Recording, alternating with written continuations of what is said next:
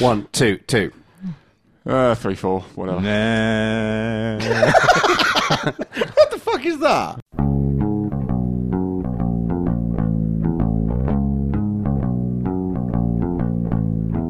Episode 21 of Season 5, and welcome to Lug Radio. Yep, the show's now old enough to buy beer in America and buy cigarettes here. I keep seeing signs saying Challenge 21. Why the show would want to buy cigarettes? Because they're fucking lovely. Right. So, I have no other welcome to your emphysema. What have we got on the show? Welcome to the Stuart Language Laughter Show. And on today's show, we've got... So we're going to talk about things we'd like to see fixed in the open source world. Yep, we're going to talk about Firefox and the Mozilla Corporation and the direction they're going in. We discuss whether a new startup company stands a chance against the big boys.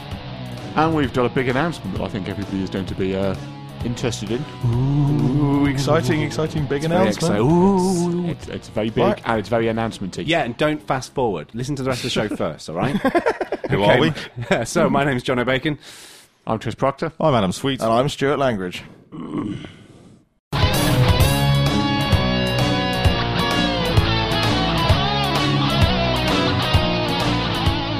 Okay, Adam believes he's got too much money, as I understand it.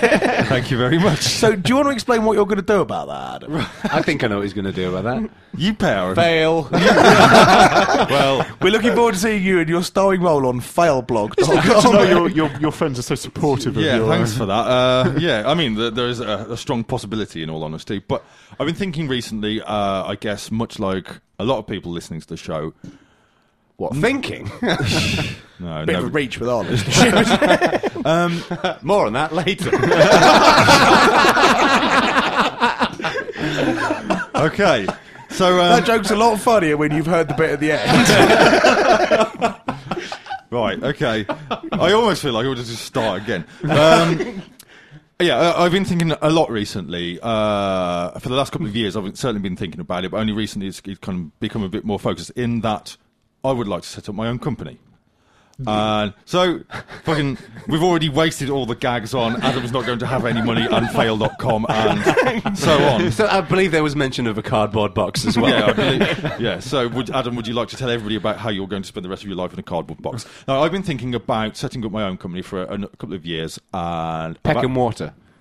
thank you very much for that. We ought to let him actually, explain before we stick the boat in. We All right, can yeah. string this out for 25 minutes and get to the point at the end. No content. Sorry. So tell us, Adam. So, what are you thinking of doing? So, I mean, there are certain things that I think I'm quite good at, and I'd like to go into business doing them. The thing that worries me, though, is the IT market at the moment, of course, is dominated by a lot of big players. And little guys like me don't really stand a chance, because first of all, straight out of the blocks, I don't have the money to pay anybody else's salary other than my own. Right. I don't even have any money to pay my own salary yet, but we'll worry about that another time. Always a good approach with business. And so, first of all, this business is only going to be able to start out doing things that I'm capable of doing. Yeah. Unless I'm setting up a music project of Creative Commons music, in which case I get everybody else to do everything apart from the music. Harshness. Yeah, well, that fucking learn you, won't it? Surprised he hasn't outsourced the music, to be honest. Fuck you. Might be better. Oi! Also. Yeah, you are an arsehole. More on that later. So, I mean, basically, I think I've got enough skills to kind of get off the ground. I'm not sure if I have the skills to compete against people like Google and Yahoo and certainly not Microsoft, but I'm not going into the operating system business. Can't do little people like me stand a chance unless you've got mega funding behind you, either a serious amount of investment or venture capitalists, do you think? I'd say there's a few things. First of all, I don't know what you're wanting to do, and I can understand you probably don't want to say, because you probably want to keep it under your I house. don't really want to go into it in particular, certainly, as I haven't even got that far into planning it yet. But I don't think that every business that starts up is necessarily going out there to immediately compete with someone like Google or a very large organization. I mean, it's probably unlikely you're going to be. Well, first of all, you won't even be in the same playing field as someone like that. So you're more likely to be competing. So let's say, for the sake of argument, I don't know what you're doing. Genuinely, just so people know, I'm not going to try and secretly reveal what Adam's doing. I actually don't know. But let's assume you wanted to do hosting, right? You're not necessarily going to be competing with somebody like one-on-one. You're more likely going to be compete with people like Bytemark. And that's why I compare yourself. It's hosting related. But my issue is, if I were to host mail, how do I convince people to buy my mail instead of using Gmail and Hotmail and Yahoo? Surely the trick you have to go for is you don't do mail. What you have to do is you have to pick something that's a bit more specific. Find a niche within mail. So, for example, like secure mail, mail that is encrypted and no one can read, kind of thing. Find yourself a little niche that will have its own specific set of customers that Gmail doesn't cope with. Yeah. The key point about this, I get to tell my 37 Signals story now. Yeah, I mean, this is one of the things I wanted you to bring up. Yeah. This is something. 37 Signals are a web company. Some people have heard of them. Those people who haven't, if you've heard of Ruby on Rails, they invented it. And they've basically built a business, quite a profitable business.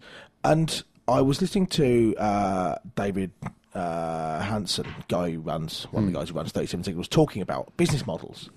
And something he said kind of dawned on me. Well, before I got the job I've got, I was toying with the idea of going out freelance. And listening to him talk about stuff and thinking about it, it occurred to me that you probably don't need to actually compete. There's probably more customers out there than there are people serving them. And you don't need to say, I'm going to take all of those customers. You don't have to think everyone I win is someone that Bytemark has lost. Or if you're doing hosting, say, as an example. Yeah. It's more that if you can convince 100 people to pay you £20 a month for some service... Right, that's £2,000 a month. That's 25 grand a year you've made there, which is a living wage. It's not a brilliant wage, but it's a living wage, and that's 100 people. There are 56 million people in the UK. Most of them are not going to be customers for what you're offering. But you've got to pick up 100 people out of 6 billion in the world. You must be able to make 100, and at that point, you're okay. You don't have to try and be... The thing about a lot of people setting up companies, the thing that venture capitalists look for is they're interested in people who are going to be the next Facebook and make 100 million quid. Yeah. But you don't have to. You want to make... if you pulled down £80,000 a year, you'd be sitting pretty on a nice pile of cash, and... For that, you don't need that much. I think a lot of it depends on how investment focused you are. Like, if your purpose is to basically cover your salary. So when I was a freelancer, I just wanted to earn enough money that I could afford to live. Yeah. That's right? basically my And if that's what you want to do, then I'd say the bar's fairly low. But if you want to build a successful business to generate enough revenue to invest into another area, then obviously it's a whole different ballgame. If you're planning on building a growing business, it's a lot harder than going, okay, I'm going to get what I want my salary to be, and then I'm going to divide it by 12 months a year and however many customers to get down to a reasonable price, and then say, that's the number of customers I need. I think... go on, Chris. I was just going to say, there's a good point here. There's a lot of... When people talk about, setting up IT companies, they think startup, they think Silicon Valley, they think getting your 20 million venture capital funding, and either to me, pissing it all up the wall or becoming the next Facebook. And but most IT companies in the world will be one man and his dog who will make quite a nice living. Thank you very much. Yeah, certainly that would be more my plan. I have no plans to be the next MySpace or the next Facebook, and certainly not even necessarily. Of course, if you can be the next Facebook, that's even better. Oh, yeah, it'd be quite handy to be the next Facebook and still own it and then sell it. I'd be quite happy with that. Thank you very much. Adam Buntu, here we come. But, certainly, I'm not over keen on the idea of external funding, particularly venture capital, because, a lot of people think about starting their own company in the theory that you'll never be a millionaire working for somebody else, and a lot of people would like to set up their own business because nobody likes to go to work every day and have somebody else riding their ass all day.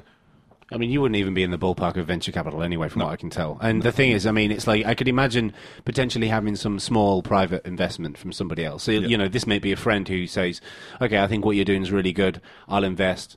20 grand or 50 grand or something like that into the company with the expectation that they'll get a return on their investment. Sorry again, Chris. So me and Chris always compete for the microphone at the right moment.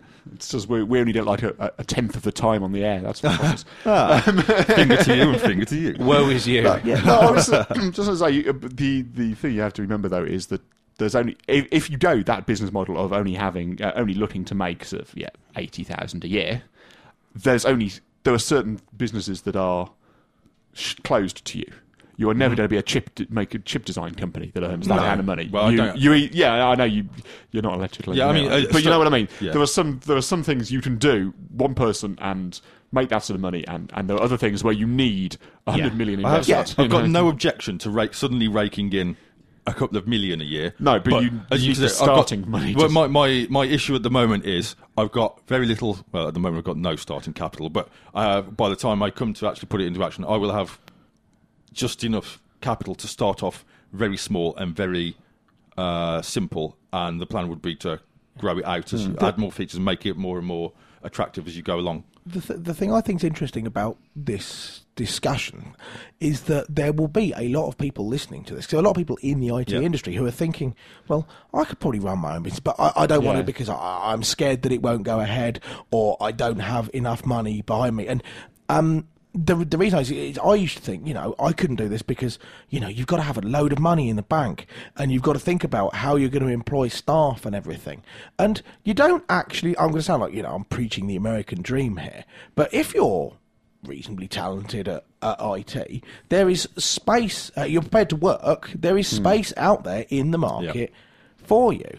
And most of the people listening to this show, I would say, are going to be of the kind of age where they can do it now, whereas 10 years from now, they might not be able to. Sure. Yeah. But once you've got, a stable job and a stable mortgage and 2 kids and so on, you're a lot less free to say, I'll tell you what I'm going to do, I'm going to chuck it up all in the air and live on a knife edge for a bit. But if you're 23 and you're just out of university and you're living in a flat on your own or whatever, and you have to eat one bean salad for a few months rather than pizzas all the time because you haven't got any money because your company's starting up, then there you go. And now, kind of seize the day thing, really. I think timing's certainly a very important factor, but I think ultimately the thing I'm worried about recently is the fact that certainly with the things I'm able to do, I'm in a market of some quite fierce competitors, like well-known competitors. And I think half the battle is you've got to have it. Well, they can pay geniuses. So, take Google, for example. Well, Google can pay some of the best minds in the world to design and develop this thing. I only have my own skills because I don't have the funding to pay somebody to help. I think my worry is that I'm going to have to find a way of making what my product will be unique enough to make it attractive. Yeah, I think that's the trick. But the thing that Google can afford to pay, as you say, the brightest minds in their generation to design Gmail for them. Yeah. But if they do that, they're then not interested in 100 customers. If you find a niche that only has 100 people in the country that want it, but are they all prepared to pay money you're the only person who does it, you can make that. You can live in the edges. That's precisely the point. You can pay the bill because they need 90% of the market. Otherwise, their investment isn't worth it. I think it was you said earlier, Chris, most of the IT industry people aren't even aware of. It's just one man and his dog. I think the thing is, as well, is that it's about addressable market. Like Google will be going for large organizations. I'd imagine that significant chunks of Google won't even be interested in people like SMEs. They'll be interested in very large organizations, and there's some companies, and either small companies or contractors or the kind of people who would be customers for you.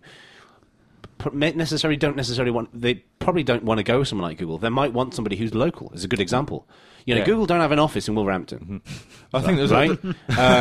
Amazingly, and there's something, and that can be a unique selling point in itself. I think that it's maybe too harsh on yourself to unless you're going on, unless you're like getting into things like operating system development, right? It's probably a bit harsh on yourself to be comparing yourself to a large organization like that, because you'll always feel like you're never going to have a chance. Yeah. Whereas I'd compare you more like to a company like Pale Purple, right? Or I don't know, Linux Emporium. I mean, one of the that kind of smallish company. I'll tell you what. I mean, one of the reference companies I've been thinking about. that are probably similar to me are, I don't know if you're aware of them, Bitfolk. No. Know the name vaguely. Andy Smith from lug.org.uk. Oh, yeah. He started a Zen hosting company about 2 years ago or something. He basically did it as a hobby for, about a year. And then about a year ago, he took it, made a proper company. And he said to himself, I'm actually making enough money at this in my spare time that I could do it full time. Yeah, I'm not actually, I don't know, because I've not even spoken to him about it, actually. But I'm not sure whether he's quit the day job and living off what he's earning. But certainly that's the kind of model that I'd probably end up doing. I'm fairly my view, and some people will obviously disagree with me on this, but my view is that in terms of earning yourself, I think somebody who's averagely talented, like as in somebody who is less talented than you. I mean, you're good at what you do, right? I think even someone who's not as good as what you do, I think if you, in terms of earning enough money to cover their own salary and to cover tax and keep it all above board and everything, I think basically everybody has got the opportunity to be successful. Mm-hmm. I think it basically comes down to graft. Yes. If you're willing to put graft in, I have no problem with that. Yeah. Then you will do it. I think the fear for me is that certainly VC funded startups and new projects that spin out of Google have got enough internal brain share. They've got enough internal brains to come up with such a unique and clever idea. I fear that I don't necessarily have that amount of minds to bounce off, obviously because I've only got my own. And certainly there's a Darwinistic element to it that kind of you've got to be bright, capable, and have a really good idea to start with. There's an alternative to that, though, in the fact that you can afford to take risks. Whereas Google has shareholders. If they release something and they fuck it up completely, then their share price tanks and they're bored, they'll get sacked. I think ultimately... It's comparing like for like as well. I mean, if Google are going to take a risk, they're going to take a risk with a multi-million-dollar project. If you're going to take a risk, you're going to take a risk with a multi-thousand-pounds project. Okay? And end up in a cardboard box. Like, the thing is that I think it depends. If you're talking about developing an application... Mm-hmm. And being able to compete with somebody who's already established in the marketplace and is addressing that marketplace, everything from one man and his dog upwards to Ford, then yes, it's going to be difficult. But, it's like so many companies start out with one guy or one girl working on a software application, and then they sell either a few licenses or they get a few customers, and then they might be able to contract someone, or their friend comes in, or someone comes in and invests, even if it's just investing their time, and they figure out a contractual agreement in terms of sharing revenue and things like that. And it just grows. I think it goes step by step. There's one thing I thought about while I've been having this segment. It occurred in my mind today, actually. As we said, there's a lot of these kind of, particularly in open source, I think, in the UK, there's a lot of these kind of one man and his dog companies. Yeah. And certainly, I'd imagine that no one company has the skills to do all of the work that comes their way. Yeah. So I wonder whether it'd be possible to have some kind of almost like a cooperative, where work comes your way. Perhaps like a kind of an agreed cooperative of some kind. I could say this sort of thing happens in the web world a lot. Right. People who are freelance web people, work will come in that they haven't got time to do it, and they'll kick it out basically to friends of theirs. Say, I haven't got the capacity to pick this up. Does someone else want to do it? And then work comes your way that way. I've had freelance work come my way on that basis quite a lot. And it doesn't have to be a kind of a formal sign some work comes in and then we parcel it out thing. Yeah. You just get involved with people who are already in the business and say, when work comes your way that you don't fancy taking on because it's too small for you or you're too busy or whatever, boot it in my direction and it gets you off the ground, Yeah, definitely. We've got the advantage that because we're working in open source stuff, to some extent, there's a kind of a community focus around there, and your costs are lower, and you can pull in community help on things. You're not developing all the products yourself necessarily. The other thing that people do as well, of course, is groups of companies come together to get bigger tenders. So, for example, I think they're called WMITA. It's the West Midlands IT Association. Right. And basically, it's a bunch of small companies who come together to get a particular government contract or something. So assuming, let's say for the sake of argument, you were doing hosting, you could team up with somebody who provides a certain application, and then maybe a consultancy company. You provide the hosting side of things, and then the three of you bid for the contract, and you each satisfy that element of the contract. Right, that's certainly one of the kinds of things I was thinking were an option.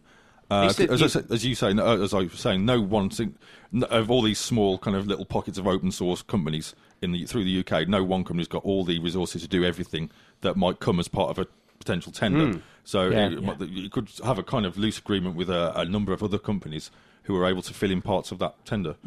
The only other thing to bear in mind is that the government in the UK are quite keen on the idea of people setting up businesses, so there is help for this kind of thing. I know in the US they're very keen on the kind of entrepreneurial spirit. I don't know what it's like in other countries, but I suspect it's the same.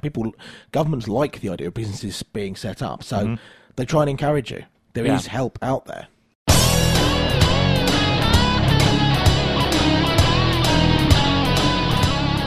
You know, in recent years, there's been a lot of talk about web browsers. You know, everything's moving over to the web, cloud computing, all that kind of stuff, okay? And Firefox has been at the centre of this. Yes. And for a long time, there's two things which I'd like to talk about in this segment, right? Number one is that Firefox was kind of the poster child for open source for a long time. You know, we were saying, Firefox is amazing, and spread Firefox and all this kind of stuff, and the New York thingy, New York Times advert, and all the rest of it. And now I've been hearing rumblings about how, well, you know, we support it on Linux, but, you know, it's kind of less important than Windows because that's where everybody's using it, which feels kind of, I'd hate to use the word disingenuous, but it kind of feels along those lines. Would you hate to use the word disingenuous because you don't know what it means? I know what it means.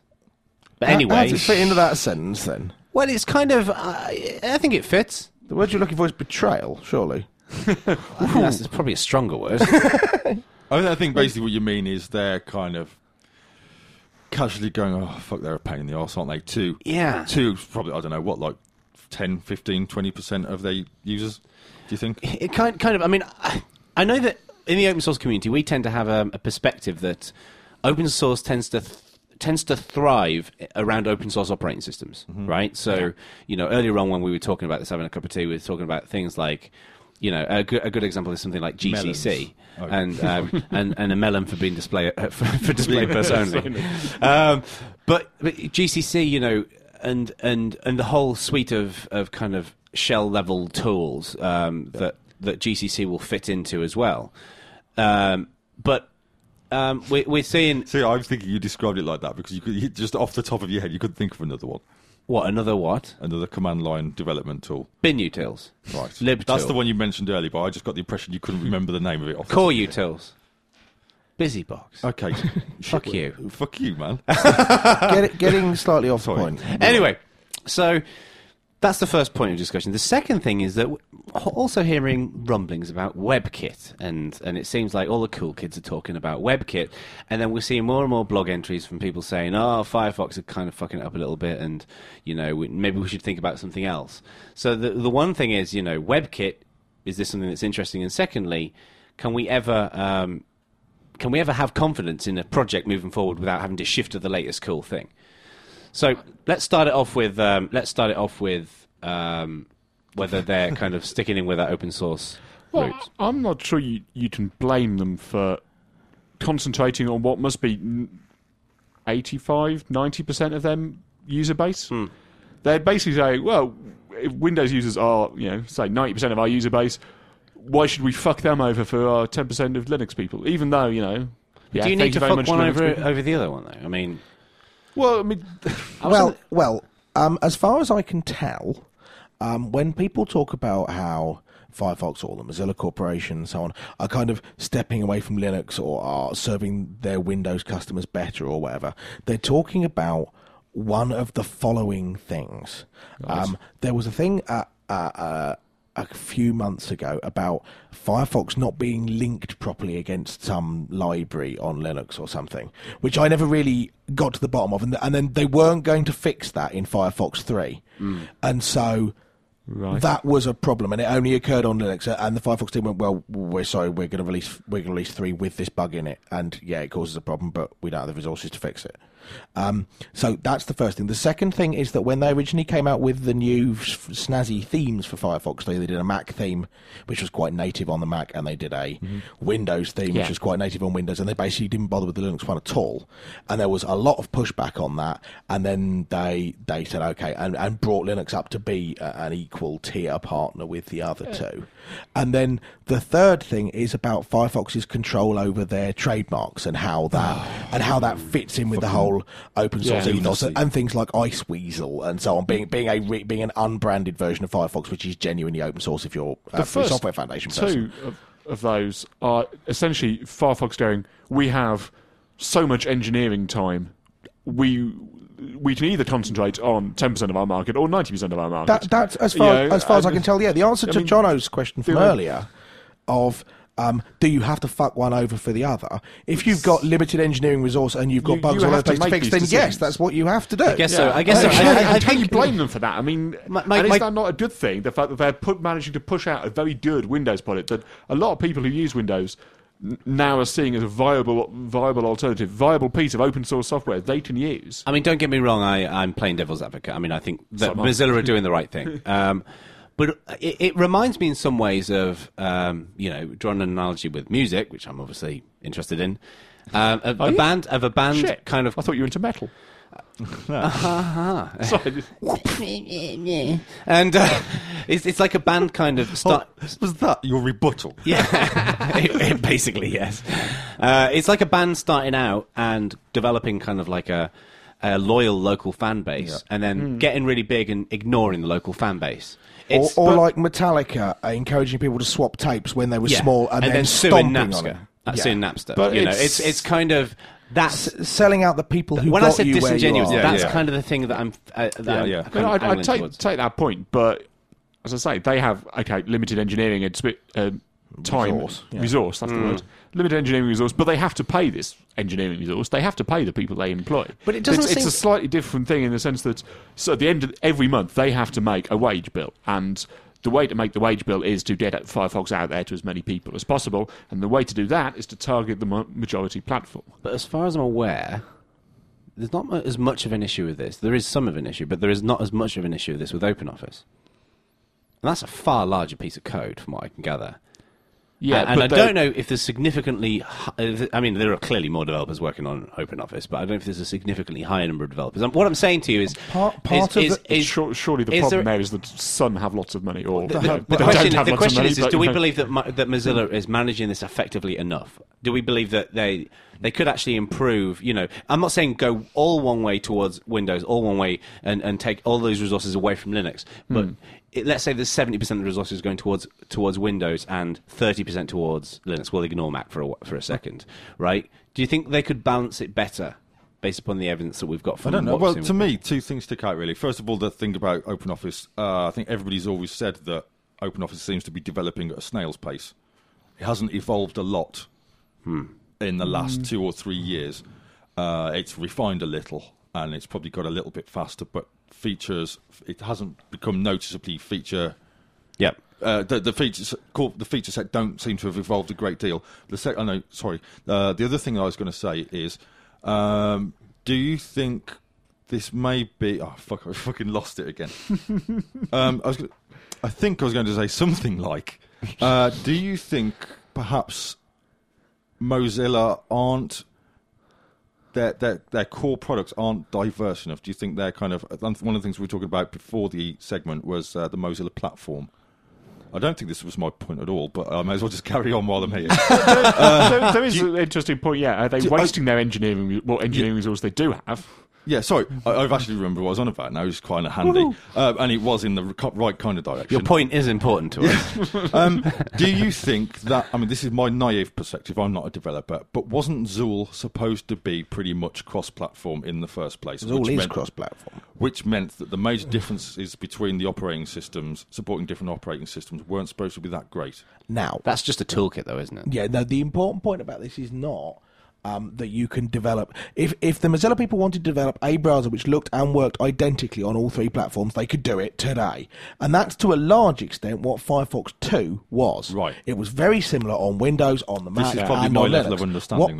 The thing they've been trying to do with Firefox 3 is make it a much more native application on each of the platforms. So on the Linux desktop, it integrates better with the way Linux does things. On the Mac desktop, it feels, one of the big complaints that Mac people have always had about Firefox is it doesn't feel like a Mac application. It feels like a Windows application that happens to be on the Mac. In the same way that if you run a wine application on Linux, I mean, it works and the menus all work and everything, but it doesn't feel like a native application. It's got its own dialog boxes for doing things. It doesn't pay attention to your system configuration.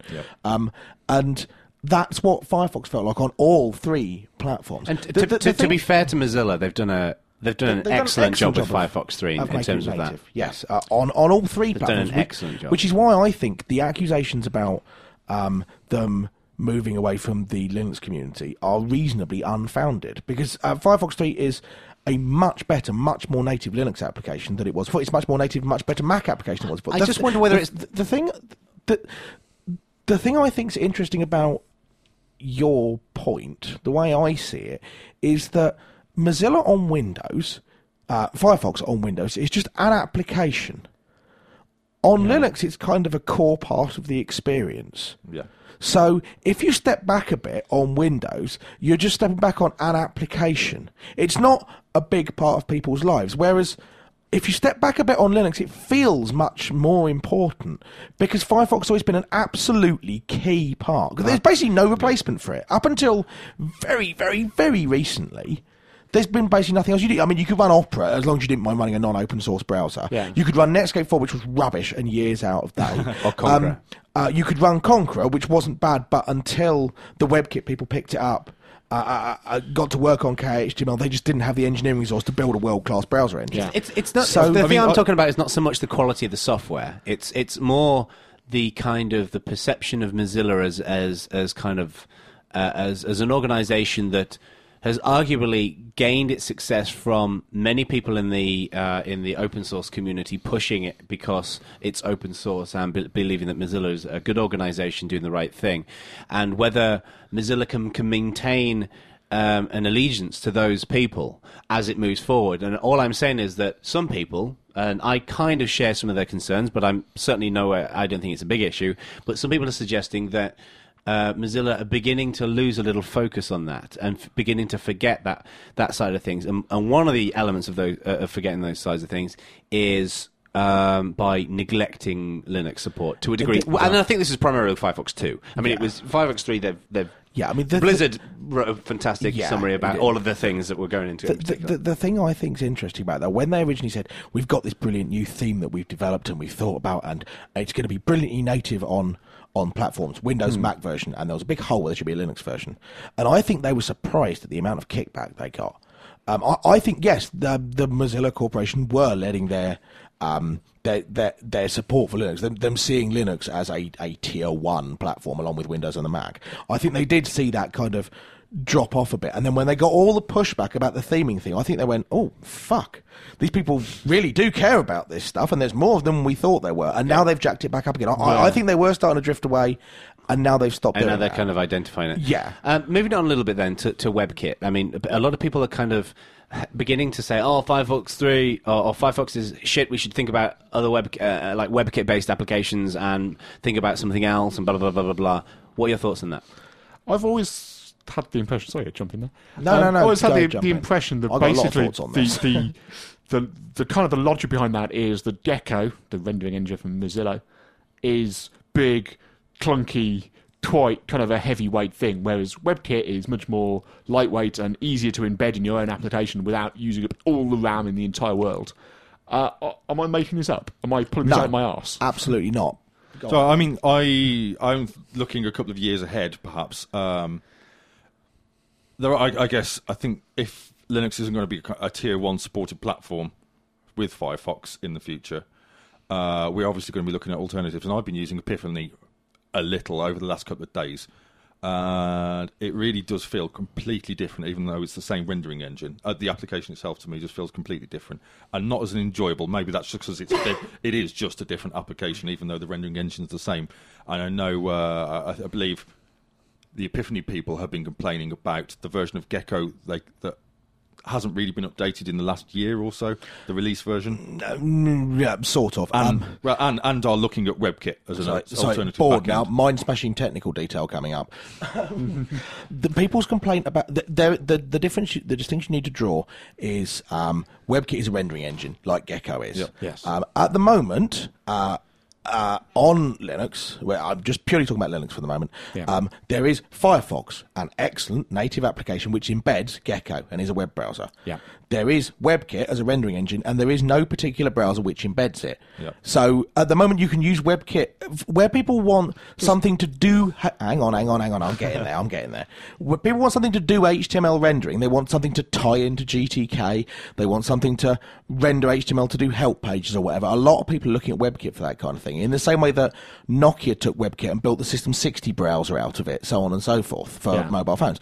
At the moment, there is no decent browser application. The Epiphany people are seriously looking at WebKit to the point where the next version of Epiphany will have a WebKit backend rather than a Gecko backend. And their problem is not that Gecko hasn't got better, it's that the Mozilla team haven't devoted the resources they would like to see devoted to making Gecko embeddable. Right, so okay. it's not Mozilla, it's not Gecko, it's GTK Moz embed. Yeah. The way of embedding Gecko in your application, it's annoying and crafty, and it's jolly difficult to have your application poke things into the browser. I know because I've done this, right? That's what Jackfield was, and it was an unbelievable pain in the arse. Yes. WebKit, they've tried to make it so it's a much more embeddable engine, and Gecko hasn't got that kind of treatment, which is what an Epiphany being an application which embeds a rendering engine, want a rendering engine which is easily embeddable, hence WebKit. I miss Conqueror in that description. They don't Conqueror embed... Conqueror embed WebKit. Yeah, and are they not a valid and legitimate browser? Absolutely, yes. I mean, I'll be honest with you. So when you say there isn't a valid and legitimate browser that uses WebKit... I guess that was completely unfair, actually. I guess you're talking from a GNOME user's perspective. I am talking from a GNOME user's perspective, and that was really unfair to the Conqueror people. As I'm sure they will tell us. Yes. I use Conqueror occasionally. It's very good. Thank you I haven't used Conqueror for a while, from long before KHTML became WebKit, and it wasn't. KHTML wasn't a brilliant rendering engine back then, and Conqueror spent a lot of its time doing lots of other things like being the file manager. And now it's not like that. I suspect it's absolutely brilliant, but I've literally just picked it up and looked at it, and that's it. But yes, sorry, that you are right to bring that up. I've got one more question I'm clearly not a web guy anyway, so I'm not sure what's happened in the last 2 years since Apple came in, took KHTML and spat out WebKit. How reliant on Apple is WebKit these days? There are a reasonable amount of non-Apple committers to the WebKit source tree. I mean, WebKit's completely open source. Yeah. And there's a reasonable amount of Apple hackers on it, there's a reasonable amount of non-Apple hackers on it. They are doing, as I understand it, the lion's share of the work. I'm not sure is that a bad thing, though, because it's not as if they're going to drop it. No. WebKit's well critical to Apple these days. Yeah.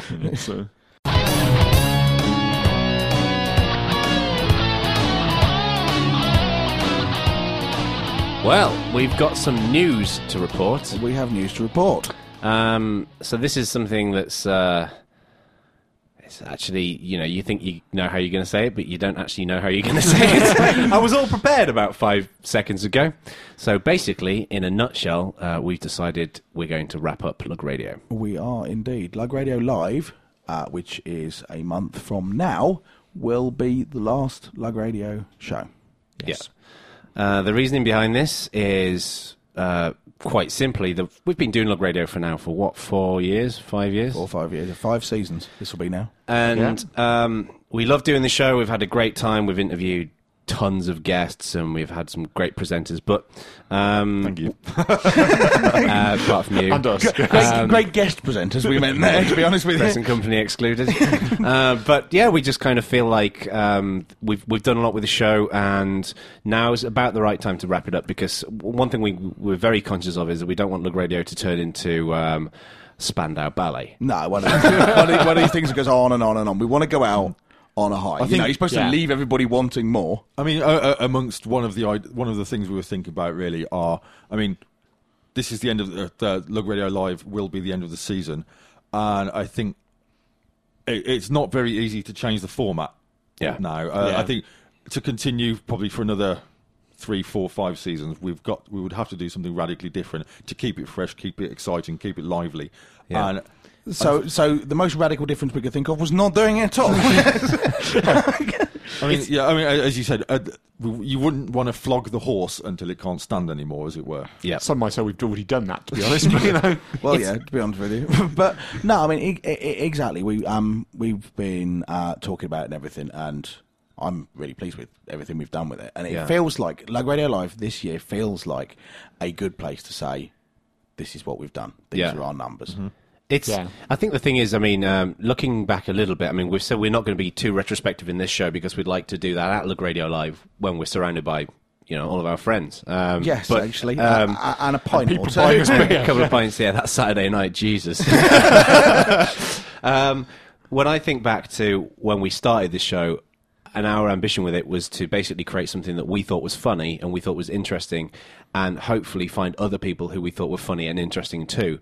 And when we look at what we've produced in terms of the content, but not only that, but everything around it, such as the community and the forums people and the people in the IRC channel and the clan and all the rest of it, I think it's. I feel incredibly proud about everything we've managed to achieve. I think certainly from my own point of view, I've been both a listener and obviously presenter now. And the one thing about Lug Radio is that I guess is a testament to you two, Ak and Jono particularly, and also Matt, Aid, Sparks, Chris, and even me, is the fact that, especially when I was a listener rather than a presenter, I always used to listen to the show and go, actually, fucking hell, I'd never even thought about that. And that it kind of raises the attention to certain things that I would never have even thought about, and raises questions about things that I had thought about. Raises questions that I wouldn't have thought about those aspects of a particular subject. So I think certainly I always found the show very enlightening, and it made me think about things that I wouldn't have even considered before. Yeah, I mean, we don't want to pat ourselves on the back too much, but here's your chance to do that for us instead. What we the definition of laziness. What we can't even be bothered to congratulate ourselves. No, I mean, what we'd like to do is at Lug Radio Live this year have a kind of a retrospective looking back on the last 100 and something episodes. Yeah. So send us in the stuff you thought was good. Yeah, I mean, it'd be nice for us to. We've not really spent too much time thinking about how we'd like to wrap up with in terms of like thoughts and memories and things like that of what's happened over the last 4 years. But we'd like to do something at Lug Radio Live. So certainly send in your favourite moments in Lug Radio, your most frustrating moments, your general thoughts about the show. All the times that Jono was wrong. Thank you. Which was very few, in fact. I'll be amazed if anyone can find a piece of paper big enough. And something which we've also talked about, and there's no promises here, but we'd like to create something that basically encapsulates some of these things. Whether this is anything from a web page or whether it's like a book or something, But we'd like to do something to kind of encapsulate everything that's happened in the last 4 or 5 years. But obviously we need content for that. So do let us know. And obviously Lug Radio Live UK, 19th and 20th of July in Hampton is going to be one final bash. Yeah, it is. It's going to be one last mother of a blowout. It's going to be a bit weird, It is going to be very weird. I think step on stage for the last time.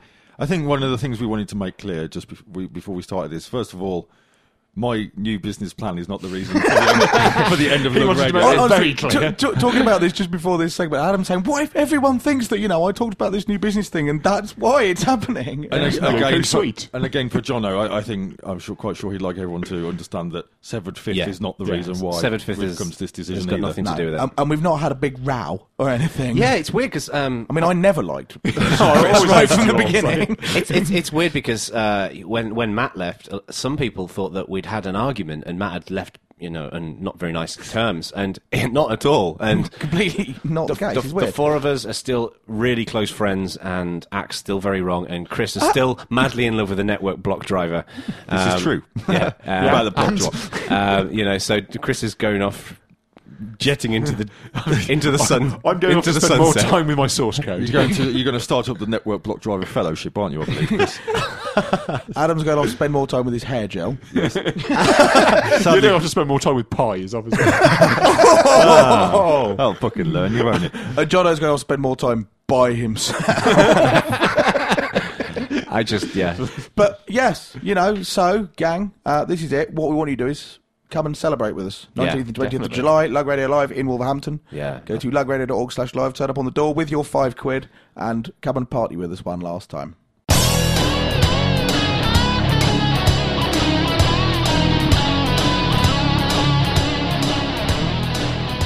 One thing we've been talking about is if you could change anything and fix any problem in the Linux or open source world, what would you fix? Chris wouldn't have been born.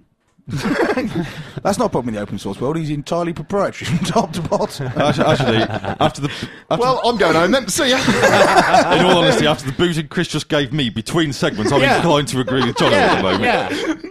It was a because you never boot me at all between segments. In fact, you booted Adam and I within the same breath. Yeah.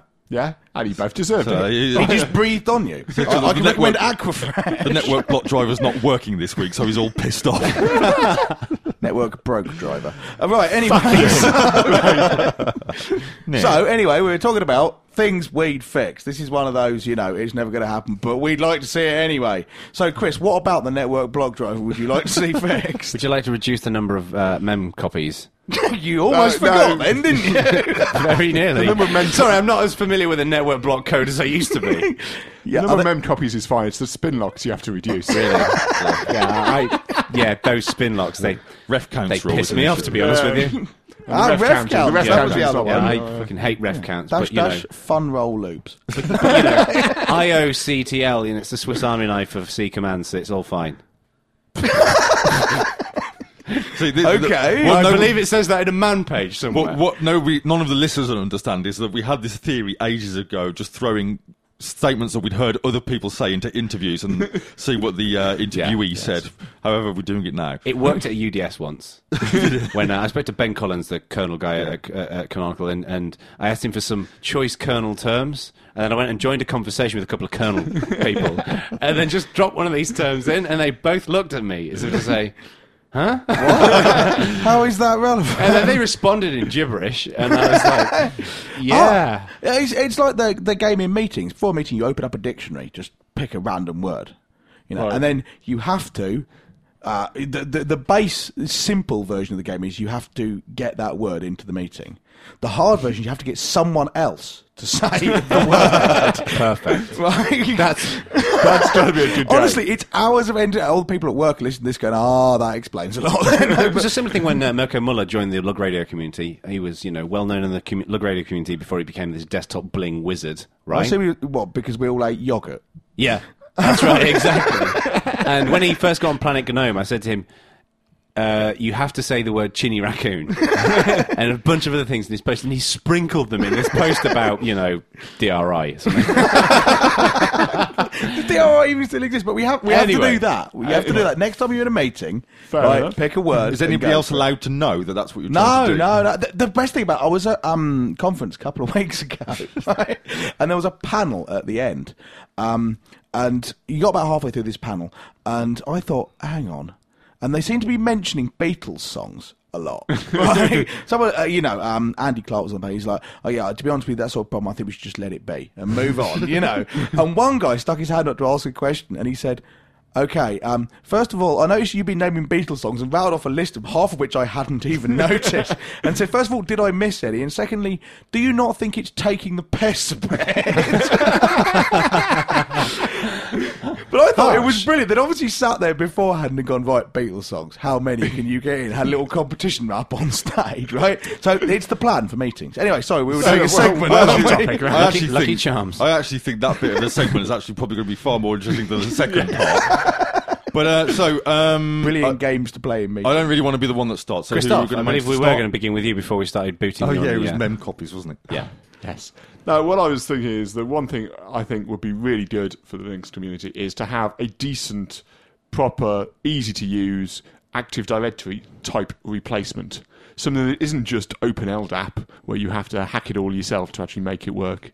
Preferably something that Windows can use as well. Do you mean your definition of easy to use, or everybody else's?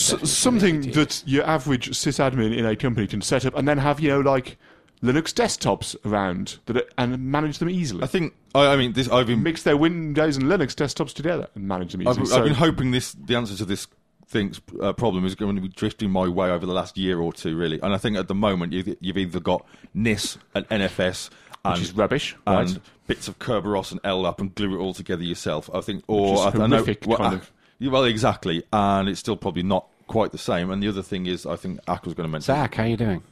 Yeah, it's just shut your fucking noise.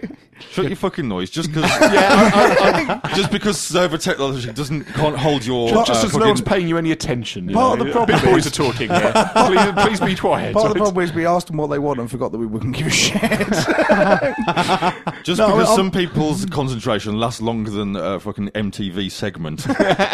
Forgive us. So you want what? Active Directory? No, basically, I think. Go on, Chris. The idea was basically so you could deploy Linux desktops in a company and have them all integrate and have a Linux-based kind of Active Directory equivalent, and the Windows machines would all use that as well, and it would all be managed in one place, so it would be nice and simple. Isn't everyone going to write in and say, this is what Novell Directory Services is for, this is what eDirectory is for, this is what the Red Hat Directory Services LDAP thing is for, Fedora Directory Services or something. Fedora Services for directories that are active or something. Yeah, Fedora Active Enterprise Directories, Active Enterprise Synergetic, Active Enterprise Directory. That's exactly what it's called. 1.0 beta. Seriously, I mean, even I, right, and I'm not particularly in touch with the boring heap of shit you call a job, right? I'm not particularly following this. I really am fucking going home, right? Fuck you. I'm not particularly in touch with stuff, but even I am aware that people have already tried to solve this problem, right? You're not the first person to go, that Active Directory thing on Windows, wouldn't it be great if we had that too? No. So what's wrong with the stuff we've already got? People have tried to solve this problem already. As far as I'm aware, they're not particularly easy to use. I don't think they I tried setting up Fedora Directory Server. Admittedly, this was a while ago, and I just got a bit confused with the first. Yeah, they're not well documented. Is it actually all this kind of stuff? A soluble problem? Leave aside for the moment the question of whether it's an interesting problem. Can it be dissolved in water? This problem cannot be dissolved in water. Okay. Well, that's a bit dividing by zero, isn't it? For God's sake. I don't know if it's a solvable problem. I kind of hope it is a solvable problem. I mean, whether it's a solvable problem with the Unix architecture is another thing, but Windows have already solved this problem, so it must be solvable. Yeah, you can get Linux boxes to authenticate against Active Directory itself as well. Hang on. So integrate into an Active Directory domain. You can't kind of do it the other way around. This perfect thing that there is in your head, it's Active Directory. They did everything right. No, I'm not. Well, I mean, most of the people I know who use Active Directory, there's some bits they'll go, oh, that's actually really good, and some bits they'll go, well, yeah, it's all right, and some bits they hate. Yeah. Nobody's looking at it and going, Active Directory's brilliant, just implement it. I think, really, I mean, for me... So, if Microsoft aren't... Microsoft tend to be, big picture, complicated configuration sort of solvable stuff for a lot of things like this. Is the kind of magic that you want actually doable? Does it make sense? I think it's sensible and doable. It doesn't have to be, I don't think, incredibly complicated. I think my experience with Active Directory domains isn't very large, but certainly one thing my present company find quite useful is the fact that you just add a user to the domain and they get a mail account set up, they get a home directory set up, and then you log in, it automatically connects to your home directory, you get a mail account, you get centralised group and user management. The board corner of the room are about to explode. Right, okay, so what your fucking idea then? my thing's just going to be, I want my desktop to be pink. I want to be out of the theme, the lib notified bubbles. I just wanted Which to you buy actually a melon. can't do without hacking the C. I was looking it up today. Gimpalot Prime. I'm not hacking the C. I want an easy way of doing it. That's not my thing. By the way, I'm not going to take my brilliant wish for the open source mine has community, made the desktop pink. burn it on that. Yeah, Right, John go, He then. just wanted to buy a melon. That melon was for display purpose only. Anyway. Mine is actually quite boring. You're not kidding. And you thought the last one was boring, listeners. Are you ready? I actually wondered what the point of this was, in all honesty. But Right. go ahead. Basically, I want if I could see anything, I'd like OpenOffice.org to be more maintainable. And when I say that, basically, I'd like OpenOffice.org. Sorry, I drifted off there, Don. Sorry. It's all right. Your attendance is not required. So. From talking to OpenOffice developers, it's this huge chunk of code. It's very, very difficult to work with, and I just think that it's such an important part of the desktop. You know, it's like a significant number of people who are going to use the desktop are going to need office productivity software. The industry is heading towards the cloud computing and everything, but right now, people are using desktop software to do office productivity, and what we're using is OpenOffice. Now, I accept that there's KOffice and that there's the GNOME Office suite of applications, but OpenOffice right now gives us the most amount of functionality. People are very familiar with the brand, and I just think that it needs to be more modular so people can improve it quicker, because it's just stagnated. Now, in terms of how this happens, I spoke to Sun about this a while back, and they said that it basically require 2 years of dedicated engineering time, doing no new feature development to do that, right? Which means it's obviously pretty difficult to do that because it requires a significant amount of expenditure. But I think that it will be as kind of... So, hang on, baby. Sun shut down development on this. No. So what I'm suggesting is that... I mean, my solution is as hand-wavy as Chris's. I'd like to see an Active Directory equivalent. Yes. So this is something that you can't put into practice straight away. But I think it will be worthwhile. There's a lot of people working on OpenOffice together. There's IBM, there's Sun, there's that law company that's got a load of developers that we interviewed one time. There's Novell. Propylon? Propylon, I think it was. Well remembered. Sean something. I was confused that and prophylactic. I believe not twice, you don't. I believe we made that mistake last time. I just think that it would be better if Sun are the kind of the what's the word I'm looking for? The hub. No, they kind of they're the I was going to say the arbiters of the code, BMS? essentially. Sponsors, maybe. Yeah, they're kind of they're the grandparents of the code, right? They're the owners, and I think it's their responsibility to forge this process forward and to work with people like IBM and Novell and people like that to make it happen. I don't think Sun should burden this responsibility themselves, absolutely. But unless we get OpenOffice in a decent shape, it's always going to be the ugly Office suite that sits on quite a nice Linux desktop. So you want basically everyone to down tools on feature development and just modularize It's not so much code. completely down tools, but at least I'd rather we sacrifice a certain amount of feature development and get it in shape, because we need that investment to push it forward in the next 5 years. It just worries me that Firefox development is excellent. X.org used to be in exactly the same position when it was with X386, and then they modularized it all, and look at the feature development that's happened there. But it took them some time to make that happen. What's the advantage of doing this? So what it means is that feature development in the future will be quicker because the code's more modular. Because right now it's just this enormous chunk of code. Do you remember what happened to X when X was X11? It was really hard to maintain. The reason they created X.org and spent ages splitting it up into bits is so they could do feature development faster. And then we saw a lot of cool stuff happen to X. Right. So But it needed- I think the only reason nothing happened with Extra, I don't think. No. There was loads of bureaucratic shit. But there's loads of bureaucratic shit around OpenOffice. Exactly, and that's the other absolutely. side of the problem. Well, the one thing that I think would happen if it were modularized is everyone would care about the spreadsheet and the word processor, and everyone would forget about everything else. No. People wouldn't forget about the presenting. The modularization yeah, would that's- occur at many levels. So, like, one aspect could be, for example, there'd be the core chunk. I mean, to take X as an example, they separated out the font rendering elements of it, as far as I'm aware. This is my knowledge from 5 years ago. But, from what I could tell, that they separated that a bit out, and it meant that someone could just focus on that, and they could compile it in less than a day. To work on that. That's the problem. I mean, you need to be a rocket scientist just to compile OpenOffice, let alone to do anything with it. Your problem with it, when you say, people would need to stop and work on it, and that's exactly what Firefox did. Right? Yeah. Firefox is one of those things that you talk about modularising that I know most about. 4 years and then come back again. That's. I mean, if we assume that Firefox 2 basically made it to the point where you could develop cool stuff on it, Firefox 1 was still a bit shonky in places. Firefox 2 was good, and then Firefox 3 is an example of the cool stuff you can do now that you have a modular Firefox, right? Netscape released the source code in 1997. And we got Firefox 2 like 2 years ago. That's not saying there's going to be no new feature development for 18 months. That's a decade during which we have nothing. Yeah, but in that point, Microsoft have released 3 new Office versions, none of which we can read. You could theoretically say that. Well, hang on a second. If it's going to take that long for Firefox, it's going to take that long for everything. But it didn't take that long for X.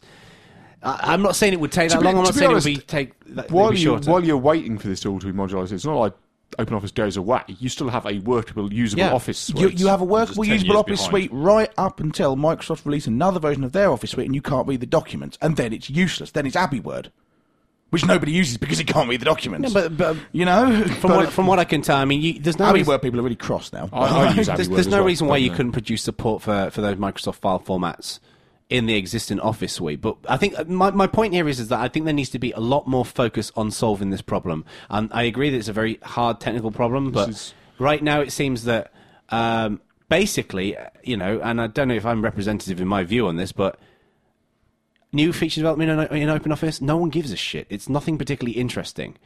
No, I agree with you. And the most interesting thing that they did was add support for extensions, which means that people can more easily produce interesting additions. But we're not seeing anything particularly interesting going on because, from what I can gather, it's such a pig to work with. It is. I mean, pick a stupid example. The thing I'd really like to see in OpenOffice is the presenter view. I'd like to be able to, when you do a presentation, to have a notes page on my laptop screen and the actual presentation on the projector. And you can't do that at the moment. There isn't. It's coming in 3. There's a spec for a presenter. It is coming in 3, but there's a spec for a presenter view. There's been a spec for ages. Right. And one of the problems with building it is that it's been really hard. They've had to refactor a load of code to make it possible, and that took ages. Yes, I'm naive in this, but it doesn't seem to me that if you had a nice modular OpenOffice.org, that it would be that hard a thing to implement. Exactly, yeah. I mean, I might be totally wrong. OpenOffice hackers might be saying, yeah, you're ridiculous. It doesn't matter how modular it is, that would always be hard, at which point I apologise, you know. The thing is that looking at options, I mean, you could theoretically say, okay, let's not do this with OpenOffice. But if right now, from what I've heard from a few different developers who've worked on OpenOffice, is that OpenOffice is basically right now is unmaintainable. That's the thing I've been told. Is that it's unmaintainable, and basically what they're doing is they're shaving off the edges where possible to add additional feature development. And there's this small group of people in Munich or wherever it is who the original Star Division developers who know how it works, but they're busy with feature development. But it seems like we need to invest some time to get it in a more modular state, so we can actually do some stuff like this, and it becomes a proper open source project. Those guys are still hacking on it. Yeah. I didn't realise that. I suppose they're all employed by Sun, aren't they? Oh, some bought Star. But for me, the only feature that's going to matter in the next 2 years in OpenOffice is going to be support for the Office XML formats. I think it's going to be that, and I think it's going to be keeping data Office online Open as well. XML formats. I think like DocX and XLS X and so on. So, Mr. Gingwar. Raj. My go. I mean, what I would like to see is a team of usability people, HCI people, who are paid for by somebody. I have no idea where this money comes from. Right. A duck flies in the window and delivers a big pile of cash. Right? And then we use it to employ a big HCI team who sit down and look at the Linux desktop as a whole, the free desktop as a whole, I should say, and then have the ability to stipulate that changes should be made, whether they're wide-ranging changes or not wide-ranging changes, whatever, and then people concentrate on making those changes happen. I don't know whether this would be one distro doing this, and then that would deliver competitive advantage to them, or whether the community as a whole does it. I know we've talked about how you can't just say, here is a list of features, now open source developers, this is what you will work on, because that's not how it works.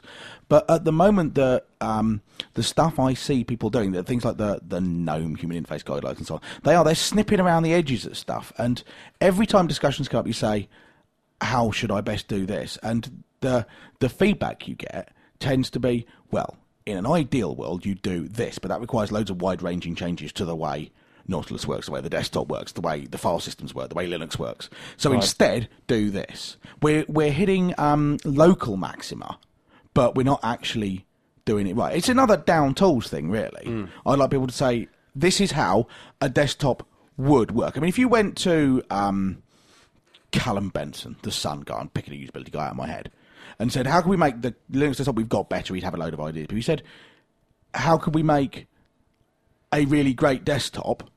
Don't start from here. Right.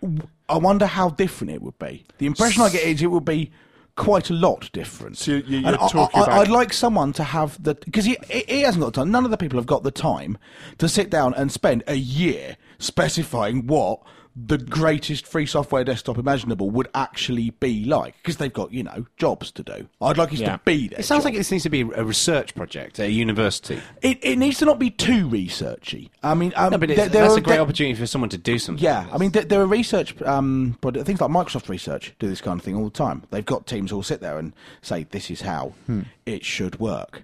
But it's all kind of, they put out, I was going to say a PDF at the end of it, but it's actually probably a PostScript paper, which gets delivered at SIG Chai or whatever.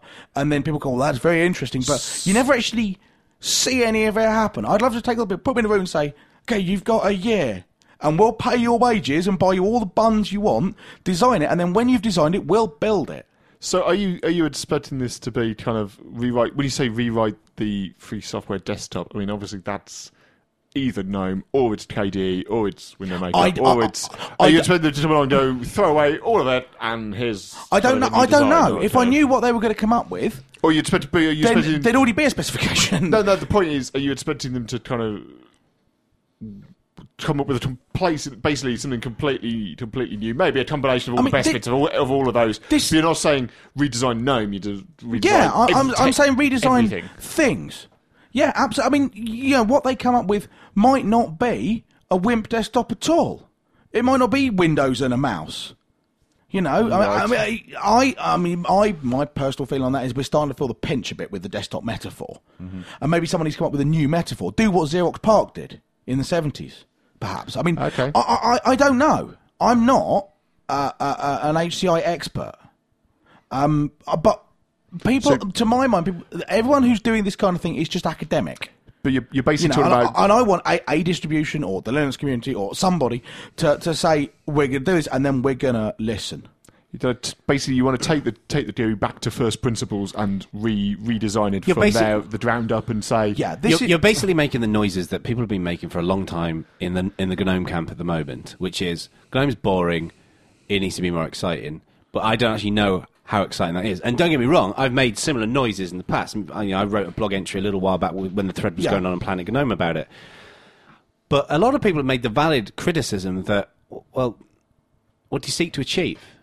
Do we need something radically different?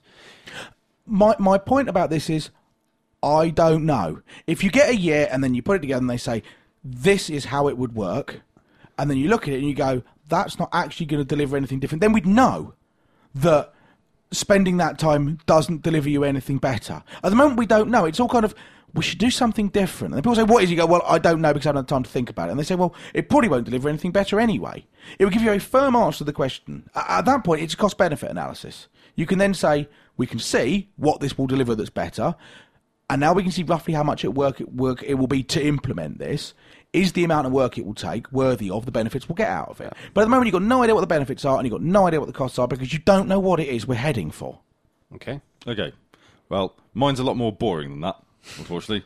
I did admittedly drift off during both of yours, by the way, and I'm not lying, but then again, it's getting pretty late. Stupid server thing. No, it's not. Actually. Sorry, my mic keeps falling down. I'd like to add this new switch to tar. No, but in the first, you can never have enough tar switches. It's going to deal with zoo compressed files. Right, I'm just going to go away and wait for you to finish now. Okay. Whenever you're ready. So, yeah. It can take a while. Yeah. So what else could we add to tar? Sorry, carry on. Go on then, Laurel and Hardy. Keep it going. Actually, you know what? Thank you. Oh, great. Another doctored photo on the forums. Yeah, oh, by the way, yeah, we ought to say the A-Team guy. It's Jezra, I think. The guy... Yeah. Can we announce that? What he told us at LRL USA?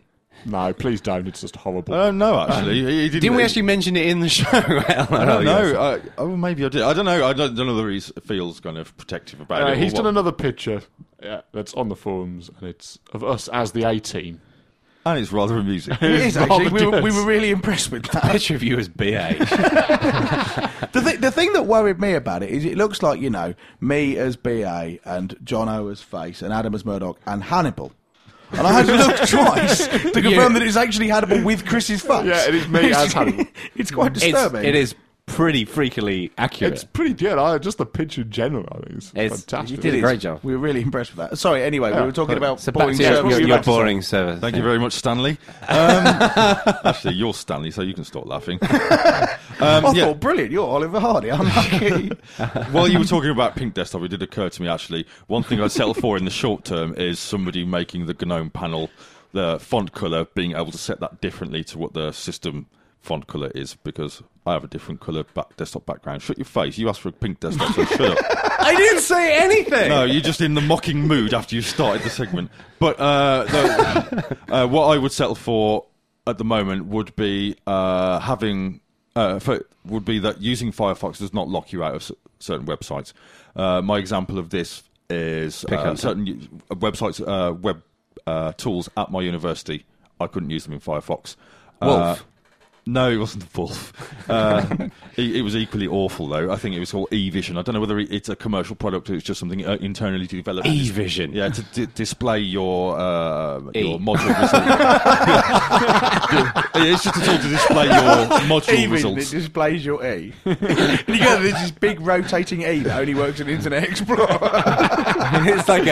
It looks like a scene from an American movie when emails just arrived. Did he come down a big tunnel first before he got to you? This email. 4-character passwords on screen. Yeah, so no, I'm not talking about HTTP delivery method for drugs. It was just, and my other example of this was kind of the kinds of websites that you go to. I don't say your bank's website or so on. Where using the Firefox user agent extension and changing it to Internet Explorer or Netscape 4, when that doesn't help you. And the example is your guy from the BBC, Ashley is his name. Ashley Highfield, yeah. He demoed Ubuntu, was it a week or two? He ran Ubuntu for a week or two on his laptop, and one of the things he said he couldn't do was use his bank's website. Now, me and Chris have agreed that both our banks work fine. As do both of my banks. I have to say, I haven't found a site that Firefox doesn't work with for probably at least a year or two. For quite a while. I had one about a month ago. Bear with me. There's a lot of internal corporate intranets, internal corporate web applications, which are IE only, an awful lot of them. But bear with me. Are you, Adam, talking about having Firefox change switch capable of doing these things, or are you talking about the world getting a clue and not building Internet Explorer only applications? Yeah, unfortunately, I am talking about kind of people that are developing web applications that only work in Internet Explorer. You want properly. people to get a clue and not get a clue. Yeah, and we know this isn't going to happen. Well, unfortunately, it's in the choice of get a clue or re-implement Internet Explorer, neither of which are. Yeah, but I'd like to make the ocean yellow. If everyone just puts a little bit of yellow food colouring in, maybe we can make it yellow. Or just standing and You're taking the piss out of, the open source model here. That's how it's supposed to work, remember? Everyone puts a little bit in and then takes according to their needs, or is that Marxism? I forget.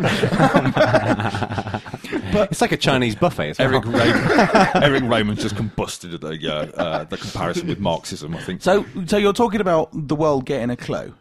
Yeah. How is this miracle to be achieved? Well, I mean, the point we were discussing...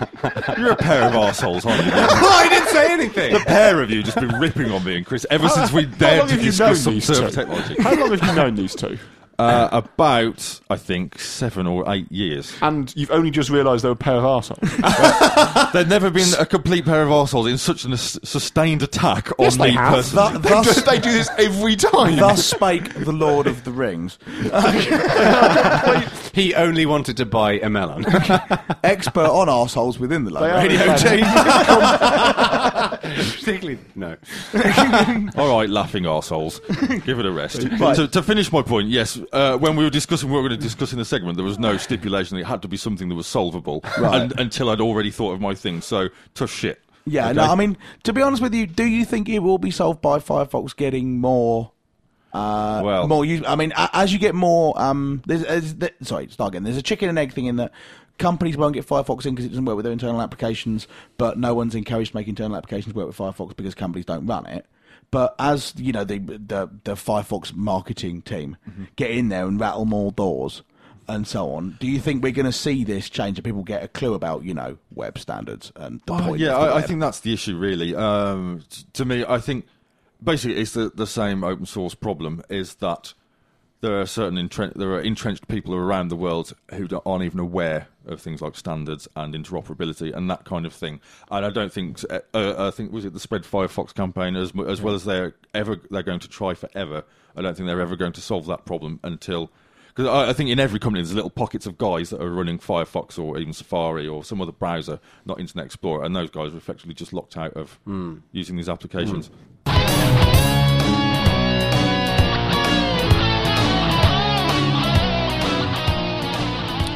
So it's the end of the show. It is. I just have to start every. It's a little bit of a pregnant statement now, isn't it? It is rather. It's not the end of all the shows just yet, but just time for the emails. Time's a wasting. All right, who wants to kick off? I guess it's me then. Everyone's looking at Adamski? me. We'll go this way round. Okay. We've got an email from, it's either Will from Cincinnati or Will Cincinnati, as we did last time, entitled MacGyver. The opening phrase is http://en.wikipedia.org/wiki/list_of problems_solved_by_MacGyver.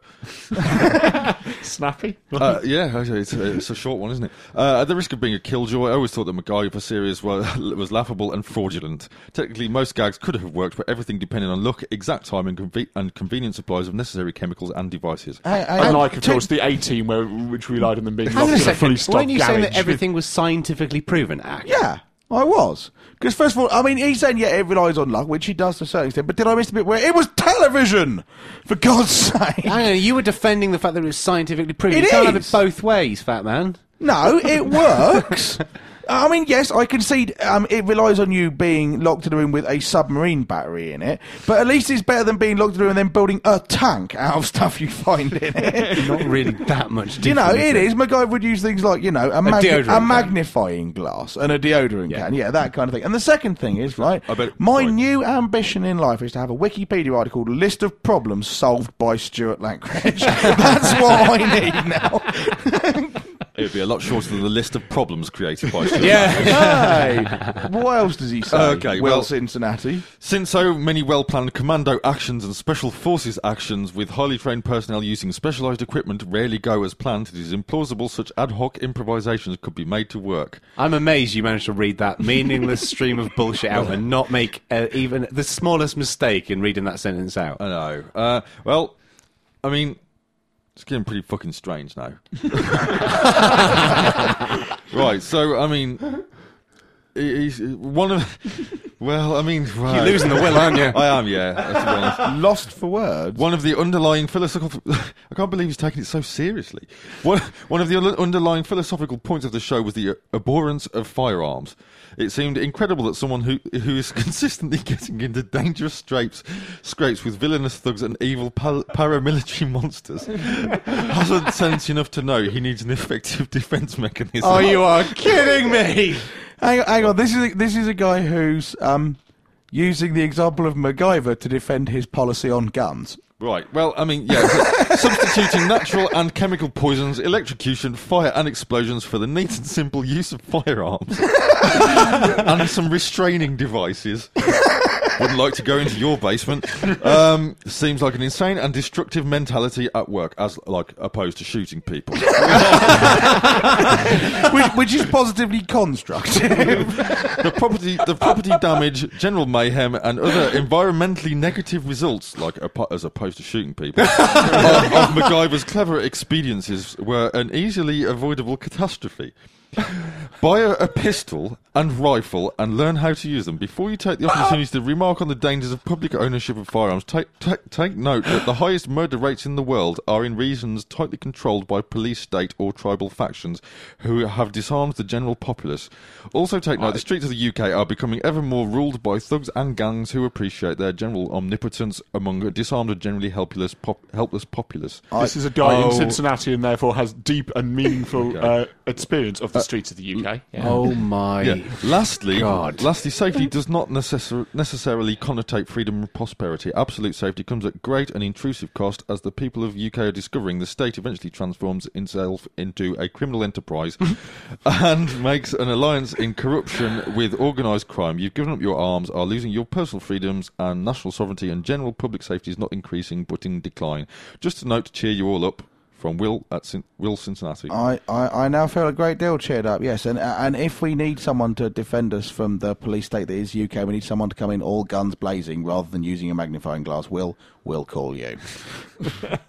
I was going to make several statements on this one, but I don't think I will, actually. I don't think you need to. No, it's not necessarily a Mr. Cincinnati, but wow. I mean, to be honest with you, it ought to be reasonably clear that this is a room full of 4 English liberals. To be honest, so the gun control thing is another argument. But taking MacGyver this seriously bespeaks a serious mental problem, in my opinion. The thing is, right, in 5 years of Lug Radio, I've never been shell-shocked, not once. And that email, I was just sat, my mouth just... Wow. What? It's like, you've left us lost for words. We're pretty... Well, 1, impressed, and 2, pretty fucking scared as well. So I think we should move on now. I think we should, yeah. Yeah, we should move on to an email from Henrique, or possibly Enrique Rodriguez, but I suppose it's Henrique. Enrique Rodriguez, who says he's written in because we talked about Dragon Force, who was some kind of metal band, right? Tell from the tone of my voice how interested I am in this email. But Jono, I suspect, will care. He says, Dragon Force was a breath of fresh air in the power metal scene, just like Sonata Arctica and Lost Horizon were a few years back. They took the power metal sound to the extreme, pushing the technical axe trashing even further. They also didn't take themselves too seriously, which adds a bit of fun to all the cliches they represent. I made the decision to travel 50 kilometres at 11 p.m. to buy their second album after listening to only 30 seconds of the first song. That's what I call being a complete lunatic. Oh, no, sorry. That's what I call being impressed. Best regards, Enrique Rodriguez. I'd like to hand you over to our metal correspondent with some comments on that, Jonathan Bacon. Bullshit.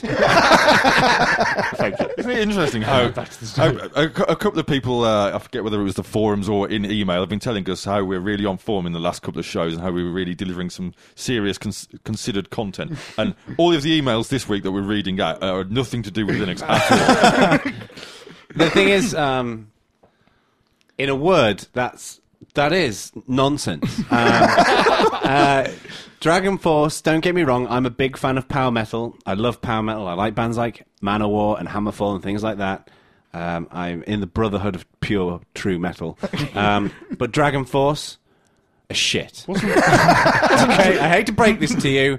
You raise Sonata Arctica, which are not too bad, right? Lost Horizon are really good. But Dragon Force, a shit. What was the name of that band we saw on... We were sitting there the other day and John was playing Last.fm, the stream, and it picked a band and we went and looked up their website. It was tagged False Metal in Last.fm. Yes.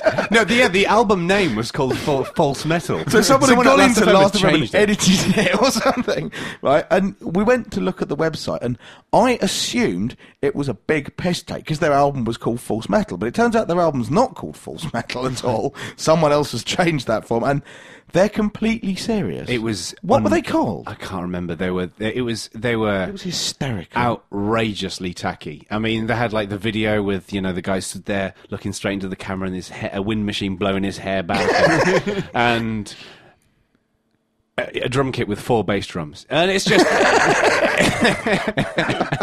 it was just... I mean, I like some pretty cheesy music, right? But it was Shit. Shocking. I'd just like to clarify, right, just in case anyone from Dragon Force is listening. Because that happens a lot. Because, it is unlikely. But they're not my style of music. I'm not particularly into them. I'm very happy for them and their success, but I just think they're a big bag of cliches. I want to point out, when we give a beating to, say, the iPod Linux project, there's no little caveat there that goes, if anyone from iPod Linux is listening, by the way, we really respect your project, right? None of that. Although, in defence of Dragon Force, I saw them play in Manchester, and they had the intro tape before they came on stage, and it was actually very funny. So they're confusing because they are. Was it the Rocky music? They are a big bag of cliches, but also they don't take themselves too seriously in some ways, but then they clearly love the cliches and take themselves too seriously. So I just don't know. I don't think about it. So you appear to be surreptitiously a power metal fan here, man. Oh, I love power metal. Oh my god, I really love power metal. I hate to stop you in your tracks, but while we're doing the email segment, do we actually have anything for the Linux segment? We actually do. We've had an email from our friend and yours, Bradley M. Kuhn. And his subject line is feedback on a long ago show as it relates to software freedom history. A subject that we're all big fans of. I apologise that my feedback is so late, but I listen to so many podcasts that I constantly am about 3 months behind. And even when I make an effort to catch up, it only keeps me a steady 3 months behind. A few months ago, I believe it was on If You're Not Into Metal episode on the 25th of March, Jono mentioned how Lug Radio brought the phrase, why do you hate freedom, and its variations into the Floss World lexicon. It's interesting that you all... I'm not even going to try and pronounce that word, that phrase. Promulgated. You probably don't know that it was, in fact, an internal phrase used at the Free Software Foundation anytime someone agreed with anyone else, including on mundane topics such as where to go to lunch. That practice goes back to early 2001 or so. In fact, when I was executive director of FSF, whenever an employee didn't get something done, I would ask them why they hated freedom. And we'd all have a good laugh, and they'd tell me, justifiably, to fuck off. Although they used nicer terminology most of the time. I'd like to point out at this point, it's nice to see someone from the FSF has got a sense of humour. He's not with the FSF anymore. No, he left. That's why. 2 humours. Yeah. You like when you leave prison, they give you your personal effects. Give you stuff back. You gave him the sense of humour. Mean to the FSF. Well, yeah. But they're pretty mean to us. I'm only kidding. They're very nice to us. I've lost my place in the email. I've carried the usage over to the Software Freedom Law Centre as well, and it's been an opportunity for constant amusement around here, just as was the FSF. Indeed, I understand from my colleagues still at the FSF that it remains a humorous catchphrase there too, even after 8 years of probably constant usage. I'm not sure if the Floss World catchphrases... I'm not sure if Floss World catchphrases are first to invent or first to publish regime, but I'll grant you the first publication credit if you grant FSF the invention credit. That seems fair. I share this with you in the hopes to remind you that the FSF still has and always had a sense of humour. I didn't know he said that in the email. Since we've just slagged them for precisely not having a sense of humour. Yeah. So don't be too hard on freedom-obsessed underdogs. You might want to email me back if you read this on the air, so I can be sure to move the particular show to the head of the queue. Otherwise, I won't hear your response for 3 months. God, does that mean he's going to listen and go, oh, blimey, I must go to Lug Radio Live because it's the last show ever, and then it'll have been 2 months ago. Yeah. I'm also happy to phone in and tell you this verbally, but I think your voices reading emails sound better than my own anyway. Thanks a lot, Bradley. We always love your emails. Cool. That was really nice, actually. And you're a good man. He is, actually. He's a good guy. Christoph, I believe you're going to tell us about a rather exciting Linux event. Was I telling you about Lug Radio Live? That as well. Count? I was talking about Linux Action Show like Radio Live. Do you think they're celebrating? I don't know. They're now living in their ivory towers with all their money. Jupiter Broadcasting or something. Do you think they're celebrating? What, that we're stopping? Yeah. Nah, they're good lads. Were they second? Doesn't really matter. So far down there. Ooh, can't see beneath the clouds. Okay, let's not take I'm only kidding. We love the Linux. It's because are they coming to LRL? No. We've got Dirk Schnurkelberger from not called Dirk Schnurkelberger from Linux Outlaws. Well, that was kind of you, wasn't it? Fabian. Yes. His name is Fabian Fabsch. On the Schnitzel. Yes. Not bloody Schnitzel. Not insulting people who are doing Is the other guy Dan? I'm going to look this up now. Yeah, Dan Washko? The Linux Outlaws people are coming to Lug Radio I don't Live, think the which is Linux cool. Action Show guys, I don't think Chris and Brian can make it over this time. Yeah, no, and it's quite a long way for them in their defence. It is. Yeah. There are other people sitting in America right now saying, it's a long way for us too, and we're coming. In fact, we should give a shout out to the Linux Action Show We should guys. do, actually. And the Linux Outlaws guys, because, there's going to be a vacant slot at the top of the Linux podcasting pile. Slightly harsh, but yeah, no, I think they're doing actually a pretty good job. Do you think we need to do, not like with the US government, we need to have we need to make a nomination, and that kind of determines who the winner is? Oh, right, so we sort of throw our support behind one of them. Who's it going to be? Which would be Peck. I don't No, know. do we not have to consult every state first? No. We're super delegates. Hashlug right. Hashlug Radio guys can get well pissed. Well, that's because they haven't released a show for about 6 months. Well, I guess they're not going to be able to release any more shows, are they?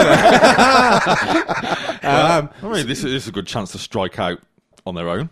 It is. It is, actually. It is. Who are you gonna give your nomination to? Oh, I think I'm going to go with the Linux Action Show. Because I like the Linux Outlaws guys, but the Linux Action Show guys... I like the Linux Action Show. I listened to it quite a lot, actually, and then I had a bit of a dip, and then I started listening to it again recently. But I no, I take it back. I Take it back. I think I go for Linux Outlaws because Brian and Chris are kind of diversifying now. They're doing not my mic, sorry, and they're doing a podcast about beer, for which I respect them absolutely, and they're doing a few other things as well. But I can't help but think that I'm worried Linux Action Show is going to get a bit worse just because they're going to have less time to devote to it. I mean, they changed their recording schedule because they were having difficulty finding the time, so that may be the case. But as I was going to say, I started listening to the Linux Action Show again recently, but I'm still going to give my vote to Linux Outlaws because I listened to about 2 or 3 shows now. I actually really like it. They've got a really nice, kind of relaxed, They atmosphere. have kind of chilled out vibe. I'd like to make a separate nomination. Now, hang on. So we've got one vote for Linux Action Show. No, I'm and 2 changing votes mine. for the thing. Oh, you're changing yours? Yeah. Oh, so it's Linux Outlaws then? No. Even without hearing Chris's vote? No, there's a third contender. BSD talk. I'd like to put my vote for the Ubuntu UK podcast that Alan Pope, Tony Whitmore, and Davey Walker's doing. I think some other guys in there as well. Okay. They do an excellent job with that. And it's not just because it's Ubuntu, I just think they do a good show. I'm being put on the spot here to make a decision about a podcast, and I have to admit that I don't actually listen to any of them. Network Block Monthly. BSD, I listen to BSD Talk from time to time, and most of the time I don't really, I'm afraid. Oh.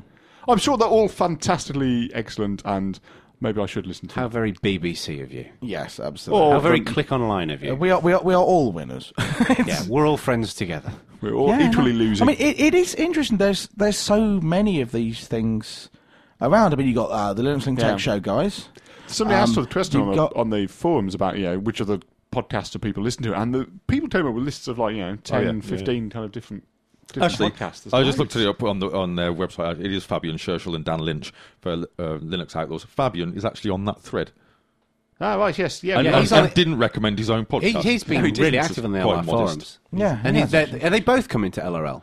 I believe so. I'm not I certain. know Fabian's definitely coming. I'm not sure. Dan- Fabian's definitely coming. Isn't Dan in America somewhere? No, Dan is in Liverpool. Oh, yeah. He better be coming then. Fabian's in Germany or something. Yeah, he is. Okay. I'm sure he's coming, so I assume Dan Yeah, will he too. works for hubcaps.co.uk.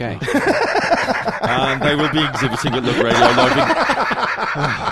They were going to be exhibiting at Lug Radio. They're exhibiting at Lug Radio Live in the UK. I Yeah, believe what are they this part. selling? Shell suits. I believe that. Should we just do this bit on our own? I think please. Speaking of LRL UK, Christoph, over to you. Not sure what else there is to say. Yeah, Lug Radio Live in the UK, 19th, 20th of July, Lighthouse in Wolverhampton. Many fine and interesting speakers speaking. Yes, including Jeremy Allison now. Yes. Yeah, a late addition to the schedule. I also say, if you're a speaker and you've received my email saying, is this time good enough for you, and you haven't replied to it yet, reply to it, please, so I can get the programmes printed. Otherwise, we're going to be sending programmes out in the post a week after the event. We've got about 2 or 3 slots left in the exhibition, so if you you're thinking about exhibiting and you're not really sure and you haven't made a decision within the next week or 2, you're probably going to be a little bit too late, so let me know. And of course, let's not forget it's going to be the very, very last recording of Lug Radio ever. So, well, not necessarily ever, but certainly it's going to be the last normal Lug Radio show that we're ever going to do. So, we'll record a bit, and then we'll drink lots of beer and have a bit. We're going to have a real bash that night. It is going to be a bit of a bash. The Saturday night is going to be great. But yes, come to Lug Radio Live. If you want to know who's speaking and stuff, you go to www.lugradio.org/live/UK 2008. Yeah, but just go to lugradio.org/live. Live and click on the UK one. Follow the UK link. And if you need to drop us an email either about the exhibition, about the show, or about the event, show@lugradio.org. Yep, and of course go to the forums at forums.lugradio.org as well. Yes, okay. So IRC channels #LugRadio. We've actually got a few people who are putting together some cool things to do at Lug Radio Live, which is rather nice. So if you want to get together with some people and do something cool, yes, let us know, and we'll find you some space for it or something. Yeah. Speaking of cool things, I think we need to give a T-shirt out. We do, actually. Yes, I'm inclined to give it to the guy who did the 18 picture on the forum. Jezra, because we're all highly amused by that. Yes. Yep. So, Jezra, do send an email to show@lugradio.org with your name and address, your full name, your full address, and your T-shirt size. Have we got many sizes? We've mostly just got large left, I think. But send us the size, and if we don't have it, then I'll send you something else at random. From what I remember of meeting him, he'd probably fit into a large, all right? I think, yeah. So I think Jez was also the guy who sent in the entry into the competition that I can't remember the name of. Pimp My Lug Radio. Pimp My Lug Radio, where it showed a picture of Chris. I think we should just gloss over this, right? Anyway, that's the end of the show. So. It was the picture of Chris surrounded by loads glossing over this story. Loads of pictures of intestines. What was I saying? Sorry, gloss. Was that not the word I was using there? Gloss. No, I believe I thought you said you'd lost something. Lost the will to live. That's for certain. When people complain we all talk over one another, that bit there, right? That's what they were talking about. Okay, I guess people won't be talking about that anymore. So yes, we have one more ordinary show to do, and then Lug Radio Live, and then that's it. So if you want to send us an email and get us to read it out, now's your last chance. Yeah, it'd be nice to have a bit of a bumper email thing on the next one, because this could be the last emails segment for the next one. Last email segment. Last time to get your email read out on Lug Radio. So send them all in, and we'll see you in 2 weeks. Goodbye. Bye-bye.